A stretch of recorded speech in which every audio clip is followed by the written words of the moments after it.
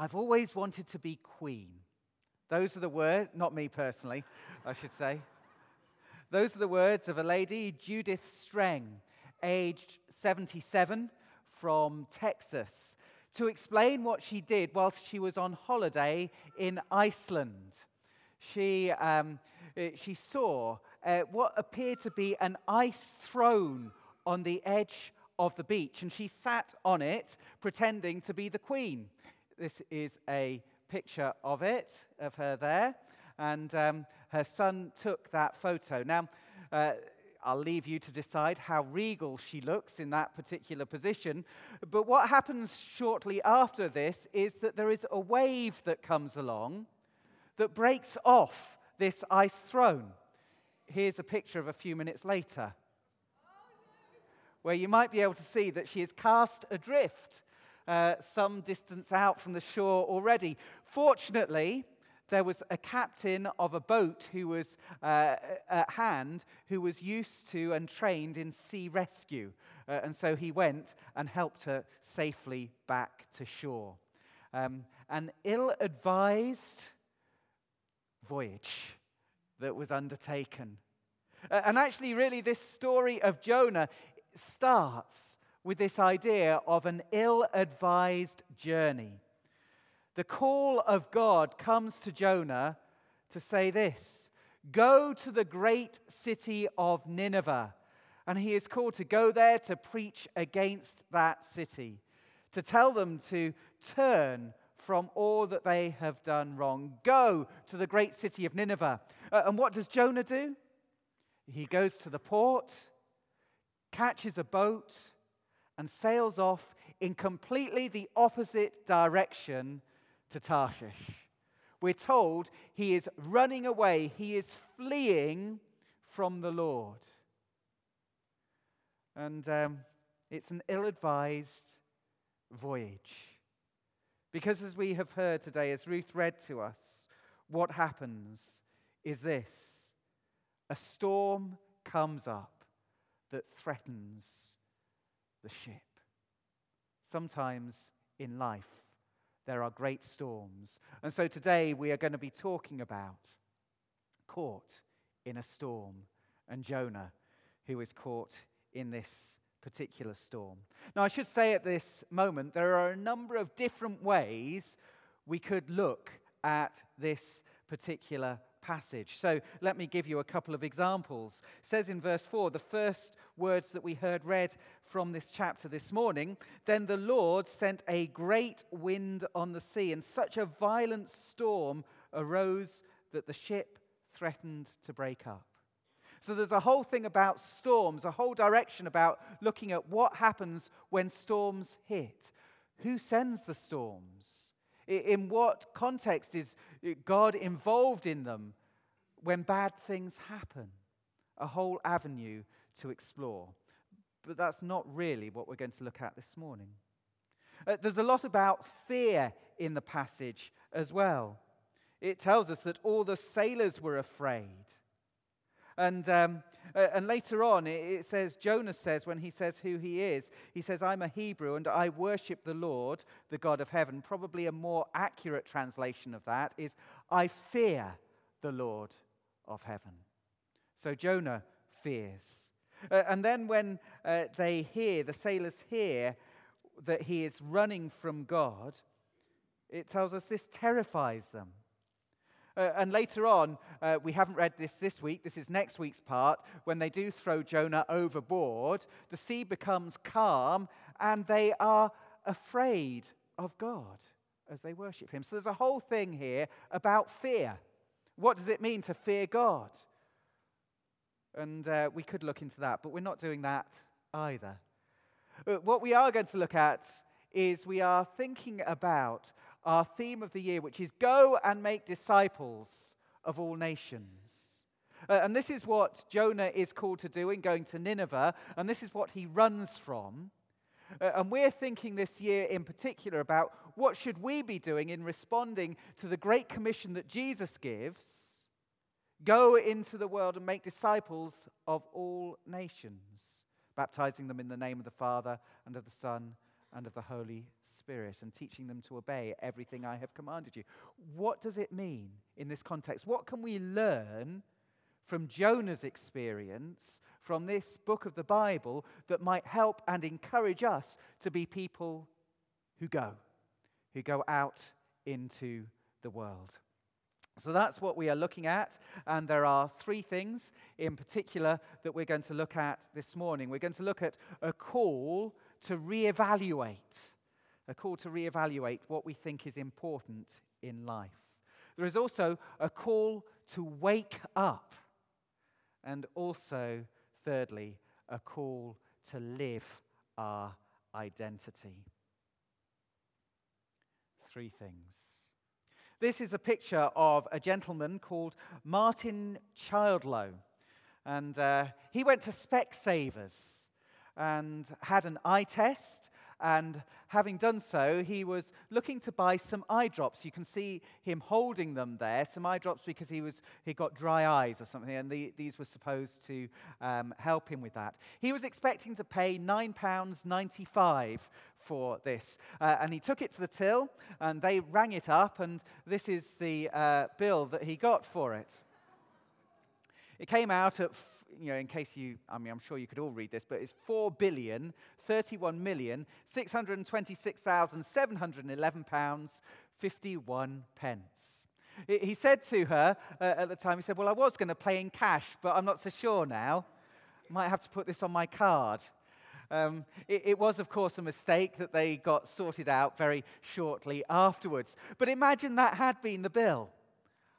I wonder if he would have still gone ahead with the eye drops. I suspect not, because you'd have to reevaluate exactly what it's worth. There's a lot of evaluation that is going on in this story, reevaluation. You see, here they are sailing on this boat, and the storm comes up. And what is the reaction of the sailors? Well, they're afraid, and each cry out to their own God. And they throw their cargo overboard to lighten the ship. You see, when a storm comes, when things go wrong, it causes you to reevaluate what is most important right now. And so those sailors, they start to cry out to God, to many different gods. They didn't know the God of heaven and earth, but they knew that something spiritual was going on here.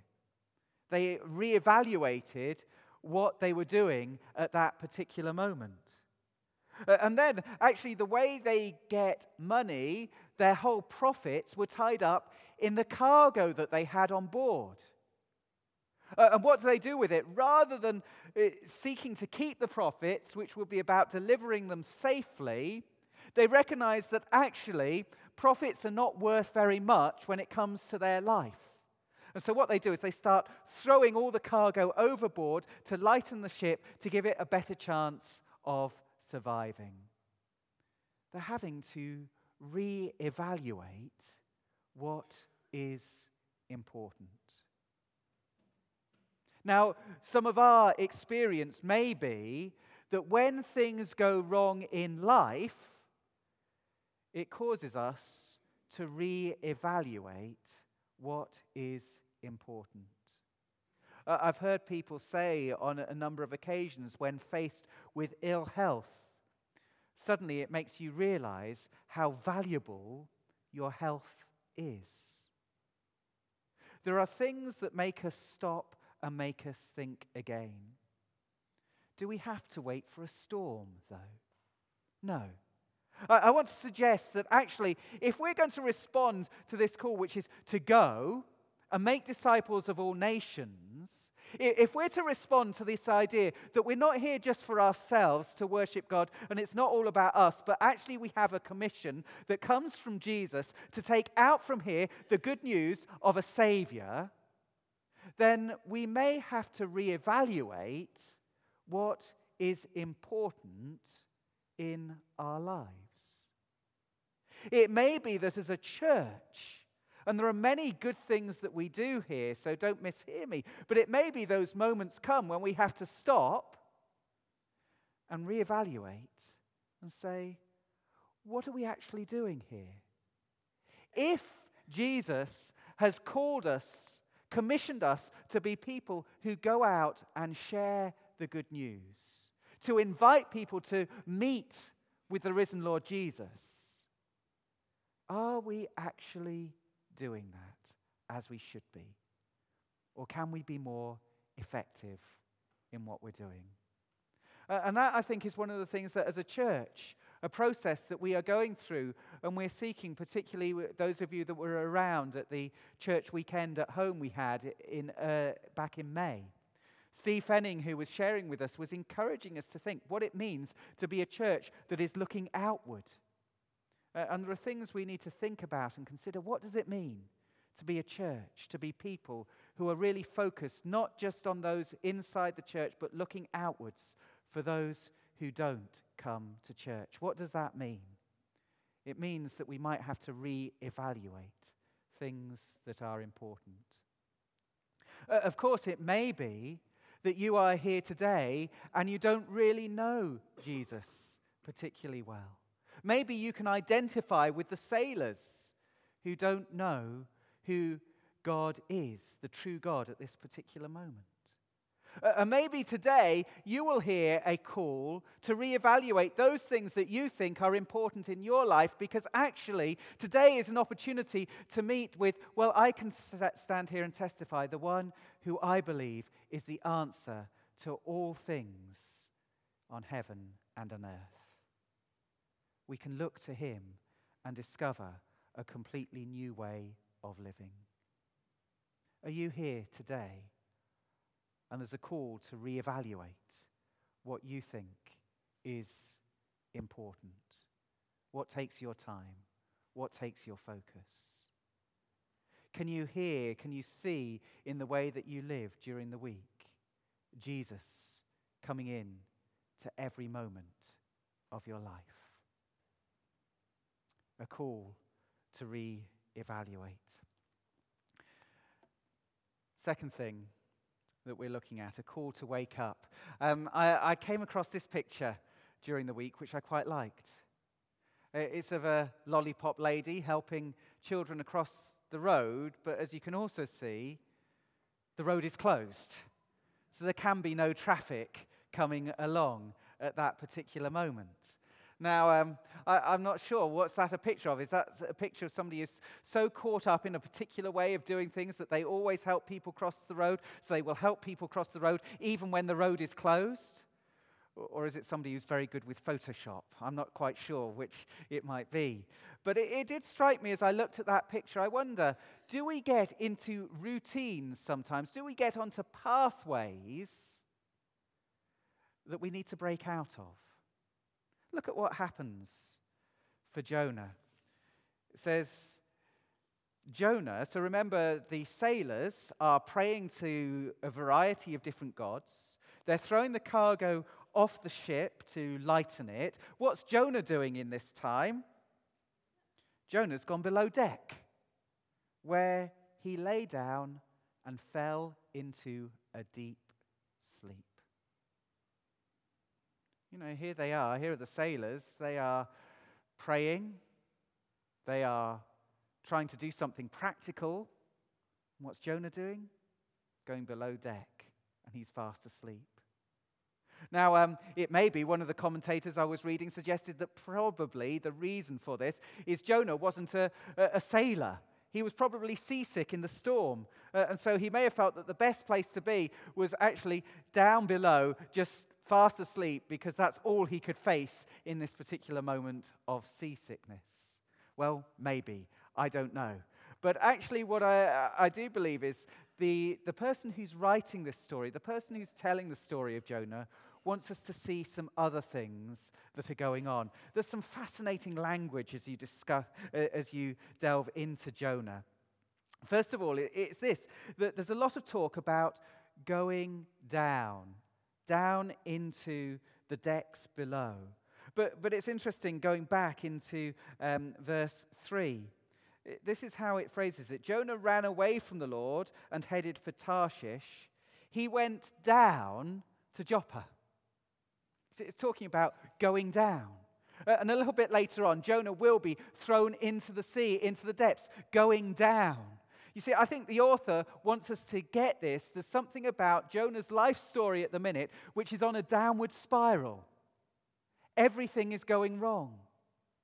In fact, as you look at the translation, it's made even stronger than this. The NIV doesn't put it like this, but in verse 2 it says, "Go to the great city of Nineveh." But the most accurate translation says, God saying, "Arise, go to Nineveh."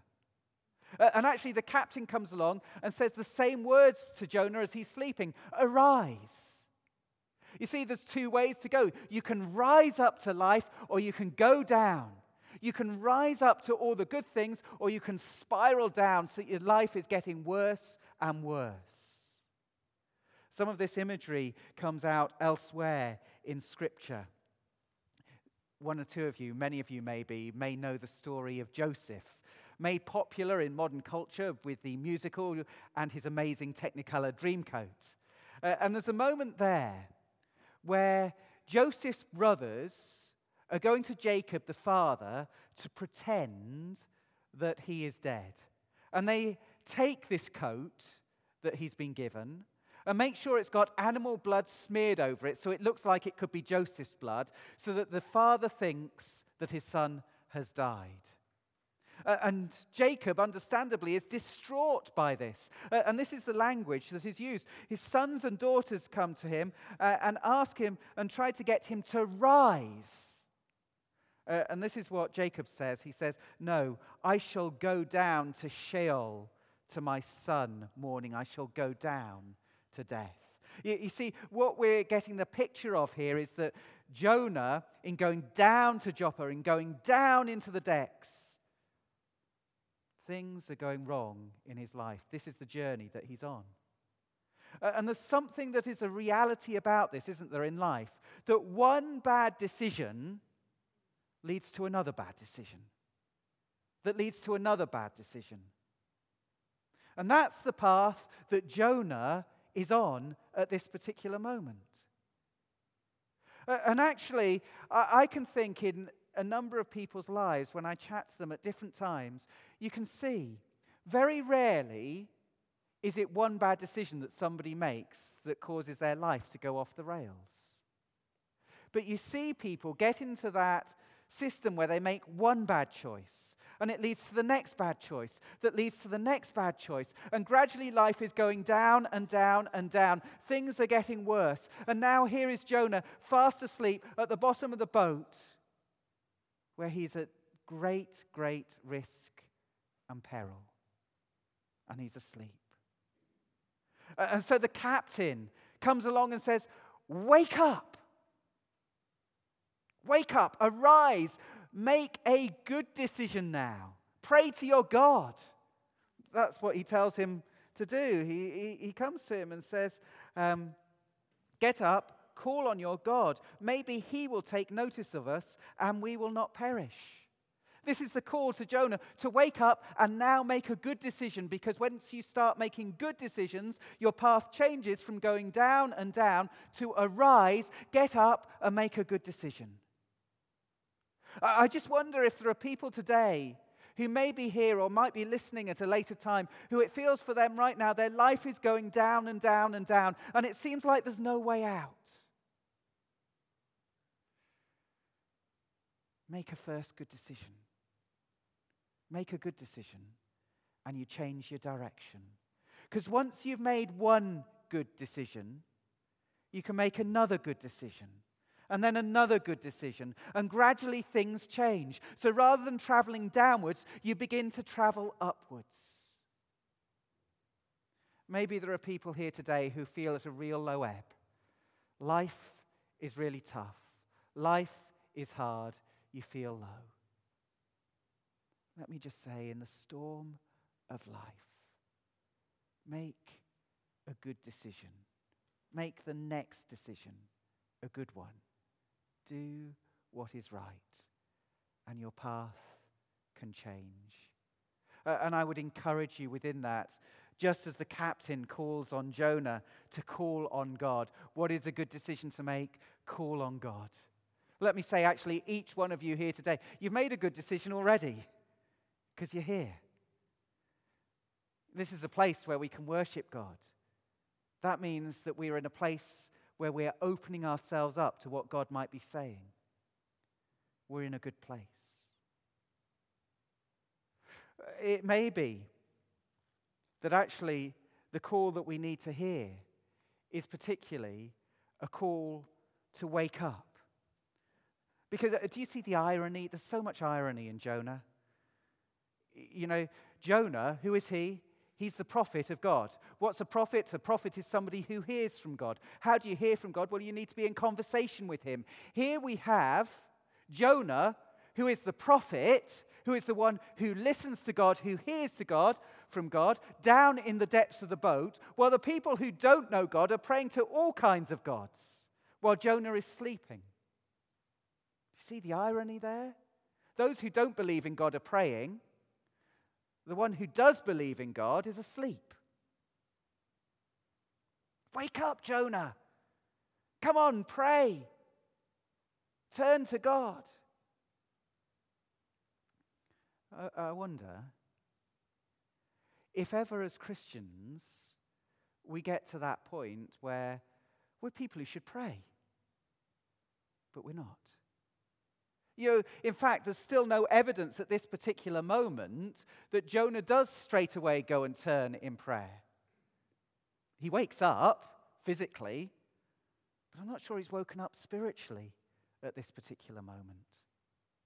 In a few moments, we're going to read that actually what they did is they start drawing lots to find out who is responsible.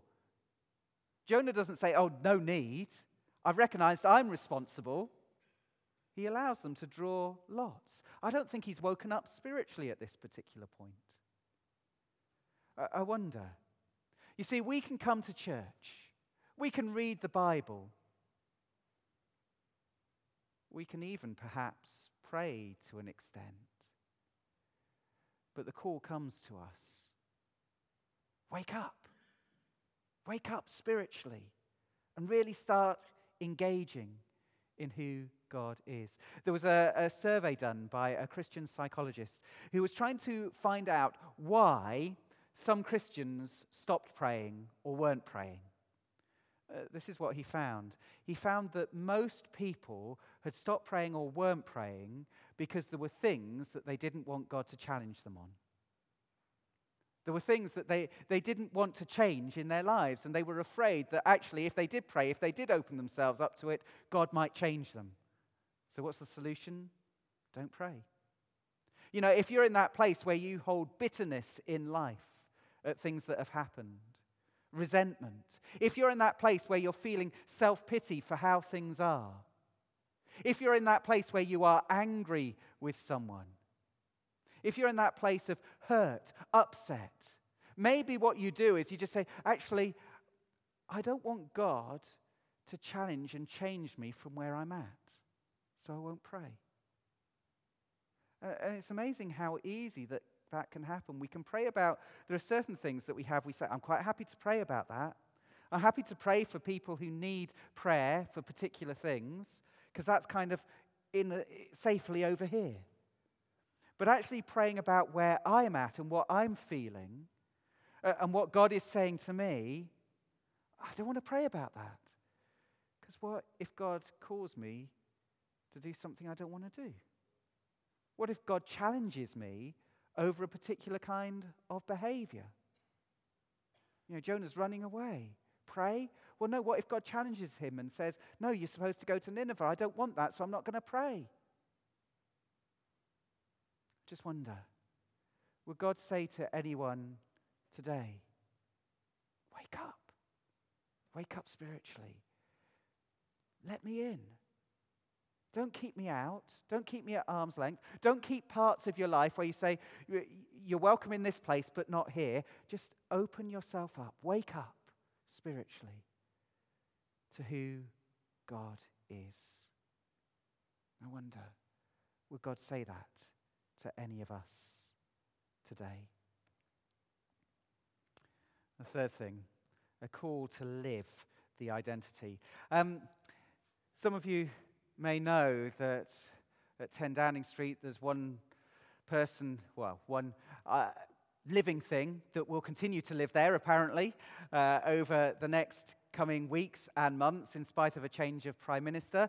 That is Larry, the cat, who is the chief mouser for Downing Street, for number 10 Downing Street, and apparently he had a slow beginning to his mousing career, but he has picked up in his ability to catch mice over recent times. But that's not the only cat that there is in politics. I saw there was an amusing picture in Pakistan. The ruling party there decided to do a Facebook Live part, and that was okay, but as was later described, a very willing, hard-working volunteer made a mistake when they started broadcasting live. They put the cat filter on, which gave pictures like that and like that as they were trying to do the broadcast. It's quite good, actually, isn't it? You know, they're not real cats, of course. You know that, don't you? They're just pretending. That's what the app does. It makes you look, a little bit silly. It makes you look a little bit like a cat. Just saying, of course, you're a cat. Not that they are saying a cat, but just having ears, that doesn't make you a cat. Any more than perhaps saying I'm a follower of Jesus makes you a follower of Jesus, unless you follow Jesus. Does that make sense? Just saying it doesn't make it true. You actually have to do it. And that's what we see goes on in the next part of this passage, and why I want to say that we have a call to live our identity.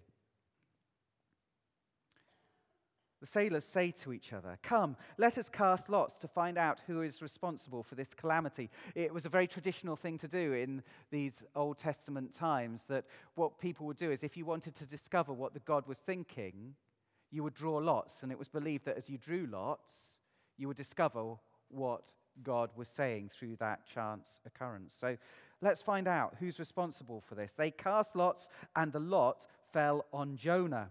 So they asked him, "Tell us, who is responsible for making all this trouble for us? What do you do? Where do you come from? What is your country? From what people are you?" He answered, "I am a Hebrew, and I worship the Lord, the God of heaven, who made the sea and the land." Or as I said earlier, perhaps the most accurate translation, "I fear the Lord, the God of heaven, who made the sea and the land." Hang on a second. Jonah, you've heard the word of the Lord who said, "Go to Nineveh." Where are you? You're on a boat in the opposite direction to Tarshish. You should be talking to God and listening to God because you're a prophet. What are you doing? You're asleep. So actually, as we look at Jonah at this particular point, is he really living out his identity as somebody who fears the Lord? Is he living out his identity as somebody who worships the Lord? He's actually running away from this. He's avoiding it. He says, "This is who I am," but actually his actions show this is who you aren't. The call is to live identity, because that reveals who God is. The call on us, if we're to be people who go and make disciples of all nations, if we're to be people who go and there's something attractive about who we are in the faith that we follow, do you know there's something important we have to do? Live out what it means to follow Jesus. Not just say we follow Jesus, but live it out. See, Jonah's problem here is he's living quite a shallow identity, because he says it, but he's not living it. That's where you hear sometimes the words, isn't it? Or Christians, you may have heard this at one time or another, a criticism of Christians. Christians, there are so many hypocrites, aren't there? Because they say one thing and do something else. Well, actually, of course, in one sense, We're all fallen people. We all make mistakes. So if you just judge everything that we say by that, it's only if we say we're perfect that we can be said that we're hypocrites, because we will all make mistakes. If we acknowledge that, we're not. If we try and do something about it, we're not. But the call is to be people who go out and live as Christians. Now, the sailors, they're worshipping many different types of gods. And it isn't today that we have the same kind of gods to worship. So they worshipped the god of Mercury, who was the ancient god of commerce and profit. Now, we don't go out and sacrifice to a god of Mercury. But I just wonder, actually, if we look at the world, if we look at society around us, there are people who, in effect, are allowing their decisions in their life to be affected by materialism, by profit, by love of money. In effect, worshipping another god. We don't see people going out and worshipping Venus, the goddess of beauty. But we do see people who are so caught up in their lives that the important thing is how they look, how they dress. We do see people for whom sexual fulfillment is the most important thing, and they chase after that and live a lifestyle that leads them to that.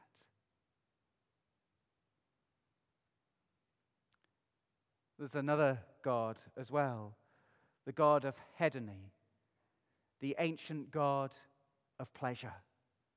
We don't see people going out and sacrificing animals or bowing down, but we do see people who pursue pleasure, whose main goal in life is to say, what brings me the most enjoyment? What brings me the most happiness? Because that's the path that I'm on. That's the path that I will follow.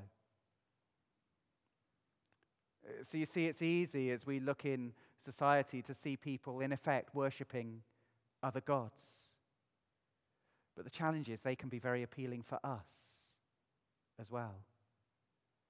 You know, we can go out from this place and find actually that the decisions that we're making are influenced by how much money we might make, what physical pleasures we might have, the things that we enjoy doing. And actually, if our faith doesn't interfere with those things, that's great, that's fine. But if it does, which choice do we make? You see, we might say, well, I'm happy to come along to church as long as it doesn't interfere with other things that I'm doing. I'm happy to worship God corporately with other people as long as it's not something I'd rather do. But if there's something I'd rather do, I'll go and do that. Some people might say, well, I'm happy to serving God and give my time to doing something for God as long as there isn't something I'd rather do. But if there's something I'd rather do, I'll say I won't do that anymore because I'll go and do this. You see, that's not going to be when we go out and we share something about our faith.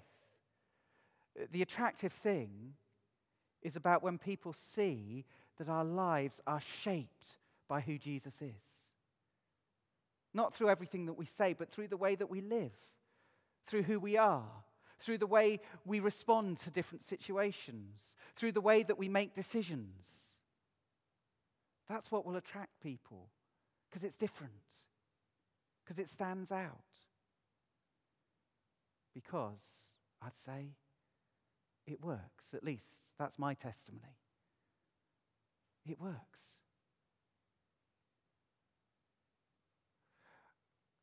But I just wonder, if we are going to be people who go, is there ever a call to reevaluate what we think is important? As we go, is there ever a call to wake up spiritually? Perhaps to wake up because we say, actually, because for some of us, maybe our faith is all about coming in and doing faith on a Sunday, but actually the call of Jesus is it's not just about that, it's about when we go out as well. Perhaps our call is also to live out our identity, not just to say, this is who we are, but live it out. What does that mean for us? What does it mean for Jonah? Well, we'll come back and see what it means for Jonah. We've got a few more weeks of the series. We're going to come back and see what happens next. You know, he's on this downward spiral. It's going to get worse next week, let me tell you, before it gets better. What about us when we go out through these doors? Are we going out to live for him? Is that what we say is most important? Are we going out to spiritually engage in a world that is needy of God? Are we going out to live out who we are? That's the call that we have. What does it mean for you this week? What does it mean for me this week? To be people who are called to go. Amen.